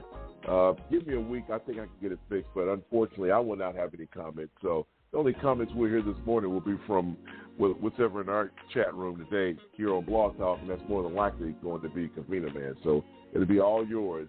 Pastor Steve states your case. All right, 347-850-1272. We have one more order of business to attend to. Let's do it. Fox has to pay Dominion Voting Systems $787 million for making false statements about the voting machines. It was a huge story for the past 2 years in the media world, but very rarely mentioned on Fox. So what do Fox viewers know about what happened? I sat down with a group of them to find out. Here is our Pulse of the People. Show of hands, how many of you had heard about this 2-year legal battle between Dominion and Fox before our producer called you? two of you had heard about it. I was aware of the claims that had made against Dominion and the allegations of voter fraud more broadly. I just wasn't aware that Dominion had filed essentially a defamation suit against Fox. How many of you are surprised by the $787 million settlement that Fox agreed to pay to Dominion for broadcasting false information about the voting system? None of you. Reagan, your thoughts? It was damning to Fox. So at some point, you have to make a business decision on both sides. And I thought, it would probably be in Fox's best interest to settle. Obviously, Fox made those claims in some capacity, and Dominion took issue with it. So, okay, they sued them. What I came away from the court filing with was a lot of this is a matter of opinion. This has been over a year, correct? So for them to come to the table with no evidence to back up their claims, that's really frustrating.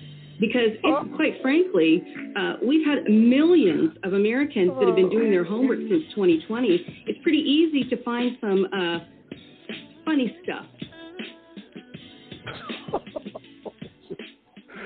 Oh my God, man! So Fox. Okay, so now you heard the lead up. So Fox settled out of court because Dominion was going to wipe the floor with them. They were ready to take them to court, and they realized, Fox realized that we're not going to win this, and we're going to have to give up $1 billion+ So why don't we save ourselves the heartache and pain, even though they've already been embarrassed? Because you have your on-air personalities going on the air pushing this nonsense, but then you have, leaked audio and leaked emails where they thought the people that they had on their own shows were crazy and cuckoo for Cocoa Puffs. So now they were being exposed, and I tell you what, the attorneys for Dominion, they did it the right way. They leaked all this information to the public. So by the time they got to court, Fox realized they weren't going to win, so they settled out of court. But that's not the only lawsuit that's coming against them. There are two more companies that are lined up trying to get some of Fox's money. But the fact that Fox, so you just heard CNN conducted a roundtable discussion with Fox listeners and viewers, I should say, and they didn't really hear about it all that much because Fox never promoted it. And then at the end, you heard the one lady said, well, they came to the table, but they didn't have any evidence. And there are millions and millions of people out here doing their research, and they realized that something funny was going on. When you have the Republican state attorney general in Georgia said, we counted that mess 4 times. And every time we counted, Donald Trump lost votes. It is amazing the people that we share this earth with, Mr. Elias. Some of these people are folks that are bankers, they are attorneys, and they believe this nonsense. And you're asking yourself the question, how the hell did they get to where they are when they live in la-la land? But give me your thoughts on the lawsuit, and what do you think about these crazy people that are out here that still think that Donald Trump won the election? Hey man, there's a person that lives not too far from me, and he's got it in his yard. He's got a big sign that said Trump won. He's got a flashing all on one of his bands and all this other stuff. Look, man, Dominion did the right thing, but I wish to God they would have took it to court. I wish they would have never settled out of court because you know what? That would expose all the Tucker Carlsons and the Sean Hannity's and everybody else on the network that was sitting there lying and knew damn well that this man lost. They can't even stand it. I wish their text messages would have came out and I know they came out, but on Fox they'd have had I'd have had a blast with that. Just loving everybody. Hey man, let me tell you something, and Johnny can attest to this. But they tell you, man, in the military, you want to hurt somebody, hit them where? Hit them in the pocket. So, you know what? They make $1 billion something. Hit them in the pocket. Hit them in the pocket. That hurt. They can sit here and say, listen. Sure it hurt. Oh, it hurt. And let me tell you something. It hurt.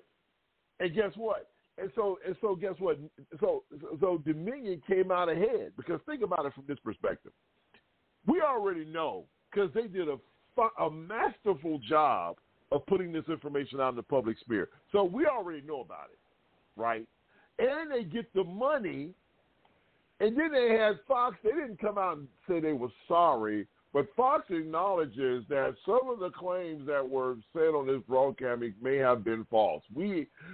So they're not going to get a full apology. I think most people, Johnny D, were disappointed that Dominion didn't demand Fox to apologize.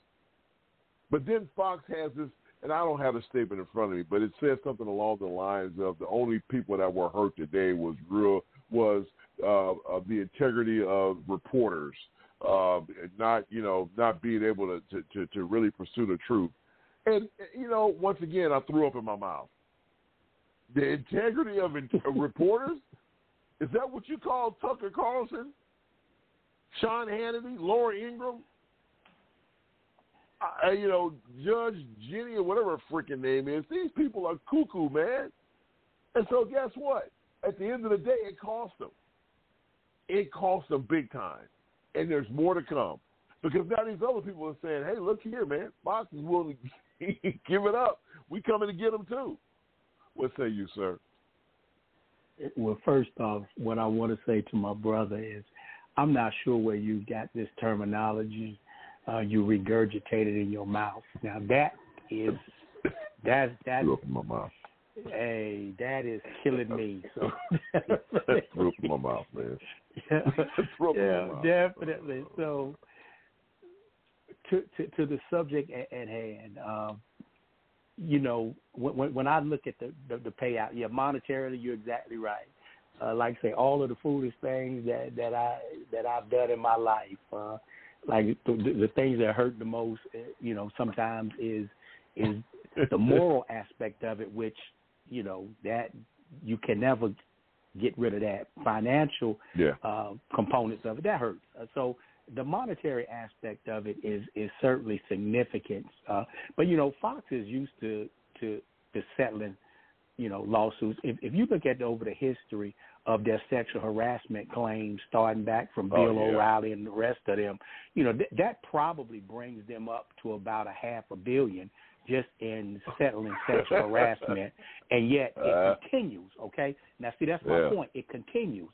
So the reality of it is that this is a significance from a monetary standpoint, but from a contributor and ethical standpoint, as far as news reporting, then it really doesn't bring any onus to Fox as far as liability from that standpoint. Financial, but we don't have to necessarily say we're wrong, and we don't have to discontinue what we're doing.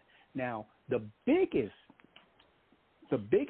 portion of this is what people have not really seen. If you look at the I'm gonna hit a defining point, January the 6th, okay? If you look at that coup, you look at that insurrection, Fox is the cause of that. Okay? Yes. So in essence, I look at American sovereignty was the result. So that $700 million is nothing in compared to the sovereignty and the respectability that America lost with this Fox reporting. Now, was there other news outlets and media sources, but who was driving the nails? Fox. Yeah. So Fox has stripped America and really exposed them. It exposed America because it was always there. But Fox reporting from the days of President Obama led people to just be angered about the political process and about America itself. And that January 6th, Fox contributed to all of that. So that's what really Fox has done. So we can't ever get that back. So $700 million to them is nothing. But look at what they took from America and the sovereignty that we have moving forward. That's true. I'll definitely give you that. You're absolutely correct about that. It's nothing compared to you're right. It's nothing compared to that. I mean, the cost of freedom, you can't really pull a dollar amount on how much this has cost this country. And, it's just a shame. But I tell you what, I just noticed something, Mr. Elias. And when Johnny said this, I looked at something. For some odd reason, my studio clock is showing that it's 10 before the top of the hour. But it's not. It's 3 minutes before the top of the hour. Oh, my God. So we have to fix this. So if you're listening somewhere live on a platform, you're going to miss our final thoughts because the show cuts off on the Blog Talk platform in 3 minutes. I did not realize this. My studio clock is wrong. It's showing that we had 10 minutes left. But I want to finish this one out and then get to our I'll tell you what, let's do this. Let me step out. We're going to go over a little bit because I want to make sure we get all our final thoughts in. You can call in 347-850-1272 if you want to hear your final thoughts or hear your comments read, or if you want to hear the end of the show. My studio clock says 1 minute left. Yeah. I know. Well, my studio clock's not saying that. My studio clock is saying something completely different. Now I just got it in my ear, 90 seconds. Okay, so this is crazy. We're 90 seconds out. So once again, 347-850-1272. If you want to hear the end, we're going to step out. We're going to take an NPR News break real quick. We'll come back. We'll read any comments from the chat room if you have any, Mr. Elias. Then we'll finish out with our final thoughts. This has been a weird show. We'll be right back after this. But if you're on the line, stay on the lines because you're here at the end of the show. And if you're listening, like most people do, at your leisure, then obviously you're not missing a beat, right? Right. Okay. We'll step out, take a break. 347-850-1272, and we'll put a bow on this thing when we come right back. Police in India have arrested a separatist leader who has revived calls for an independent homeland for India's Sikh religious community. Amripal Singh had been on the run for more than a month. He captured national attention in February when hundreds of his supporters stormed a police station in Punjab state to demand the release of a jailed aide. Fans of a Welsh football team that has attracted attention from all over the world, celebrating the team's return to the English Football League for the first time in 15 years. Wrexham gained global attention after being bought by two Hollywood stars. The BBC's Andy Swiss reports the club beat Boreham Wood 3-1 to win the National League title. As Wrexham's fans poured onto the pitch to celebrate their promotion, there were tears of joy from their Hollywood owners Ryan Reynolds and Rob McElhenney. Since buying the club 2 years ago, they've attracted a new global fan base thanks to a TV series charting their progress. A return to the Football League after 15 years away was the perfect finale, and they achieved it in suitably dramatic fashion as they came from behind to beat Boreham Wood. And so a club which a decade ago nearly went out of business and which had struggled in recent times has completed a remarkable revival. At today's London Marathon, the Netherlands' Sifan Hassan won the women's title, finishing in 2 hours, 18 minutes, and 33 seconds. And in the men's race, Kelvin Kiptum of Kenya broke the course record on his way to the title. He finished in 2 hours, 1 minute, 25 seconds. I'm Giles Snyder. This is NPR News from Washington. You are the public in public media. Your support, whether you donate to your local station or sign up for a program like NPR Plus, makes it possible for us to uphold the values of journalism no matter what. If you haven't already, check out the NPR Plus version of podcasts like this one and get more from the shows you love. Learn more at plus.npr.org. Listen to this podcast sponsor-free on Amazon Music with a Prime membership or any podcast app by subscribing to NPR News Now Plus at plus.npr.org. That's plus.npr.org.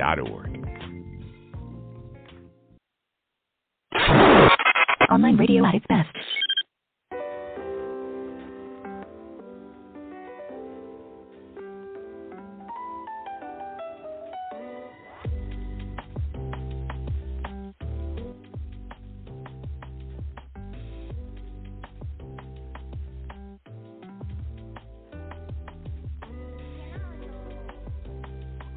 Welcome back in, 347-850-1272, folks. It has been a quirky show today, but we're happy that you're here, and so it's time for our final thoughts. But before we get to our final thoughts, Mr. Elias, do you have anything you want to read from the chat room before we say goodbye to our loyal fans?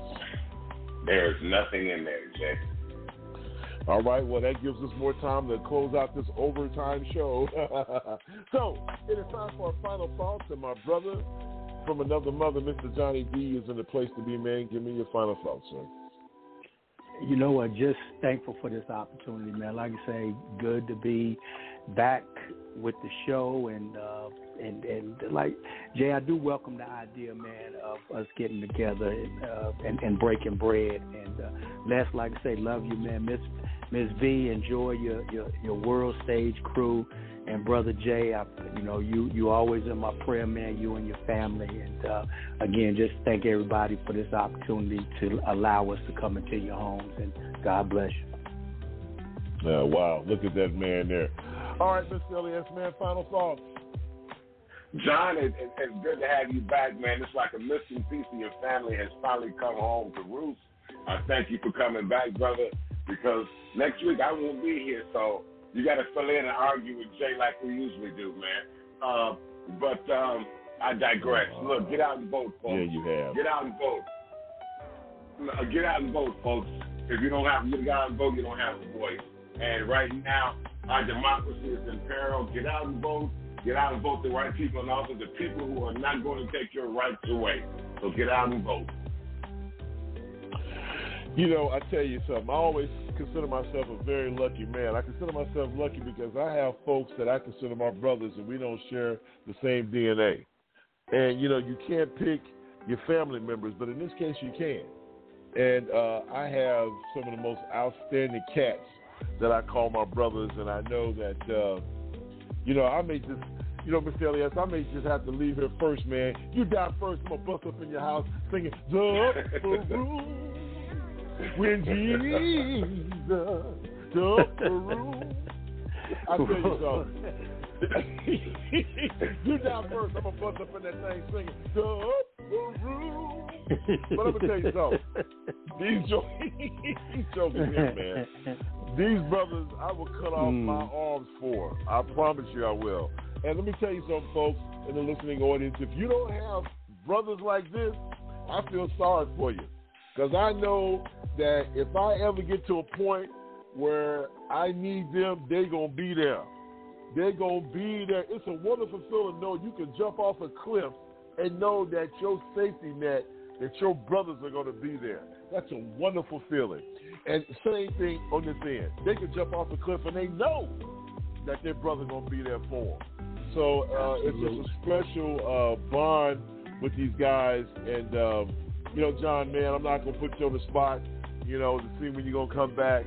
But just the fact that you came in here today, held it down, like Mr. Elias said, it's like now it's complete because we've heard from this brother. And I know all you folks who have been wanting to hear from him and been like, oh, I thought he was coming back in January. Hey, things happen. Don't worry about it. You got a taste. Maybe you get a taste next week. But he is still amongst the family. And this door and this chair is always open for you, my brother. So I love you. I love your wife. I love Likewise. I love my nieces and nephews. And you know what? It is what it is. So, Mr. Elias, if it's Sunday and we're talking serious stuff, what time is it, my friend? I'm gonna defer that to Johnny. Johnny, you take us out of here, man. John, there you go. You're right, Mr. Elias. My bad. If it's Sunday, Johnny D, and we're talking serious stuff, man, what time is it, my friend? It's the serious side of the J-Rouse Show. Brothers, I love y'all, man. Oh, man, I love you guys, too, man. Y'all down first so I can bust up in that thing saying, Hey, I'm retired. I'm living a long time. I'm retired. I'm living as long as I'm going to live, man. There you go. I'm living 900 years, baby. Yeah, well, when you do go, man, you down first so I can bust up in that thing saying, So, for Johnny D, for my boy Mr. Elias, for Vanessa, for Jerome, you guys be safe where you are. I'm J. Rao. Said, make it a wonderful work week. Kiss your family, kiss your brother, kiss your mother, kiss your sister, brother, wife, uncle, whatever. And if it's Sunday, we're talking serious stuff. It is the serious side of the J-Rouse Show. Love you, Momo B. Want to kiss your blacks up. And I see you too, Redelia. Love you, ladies. We'll talk to you. We'll see you next week. God bless everybody. All right. Take care. God bless.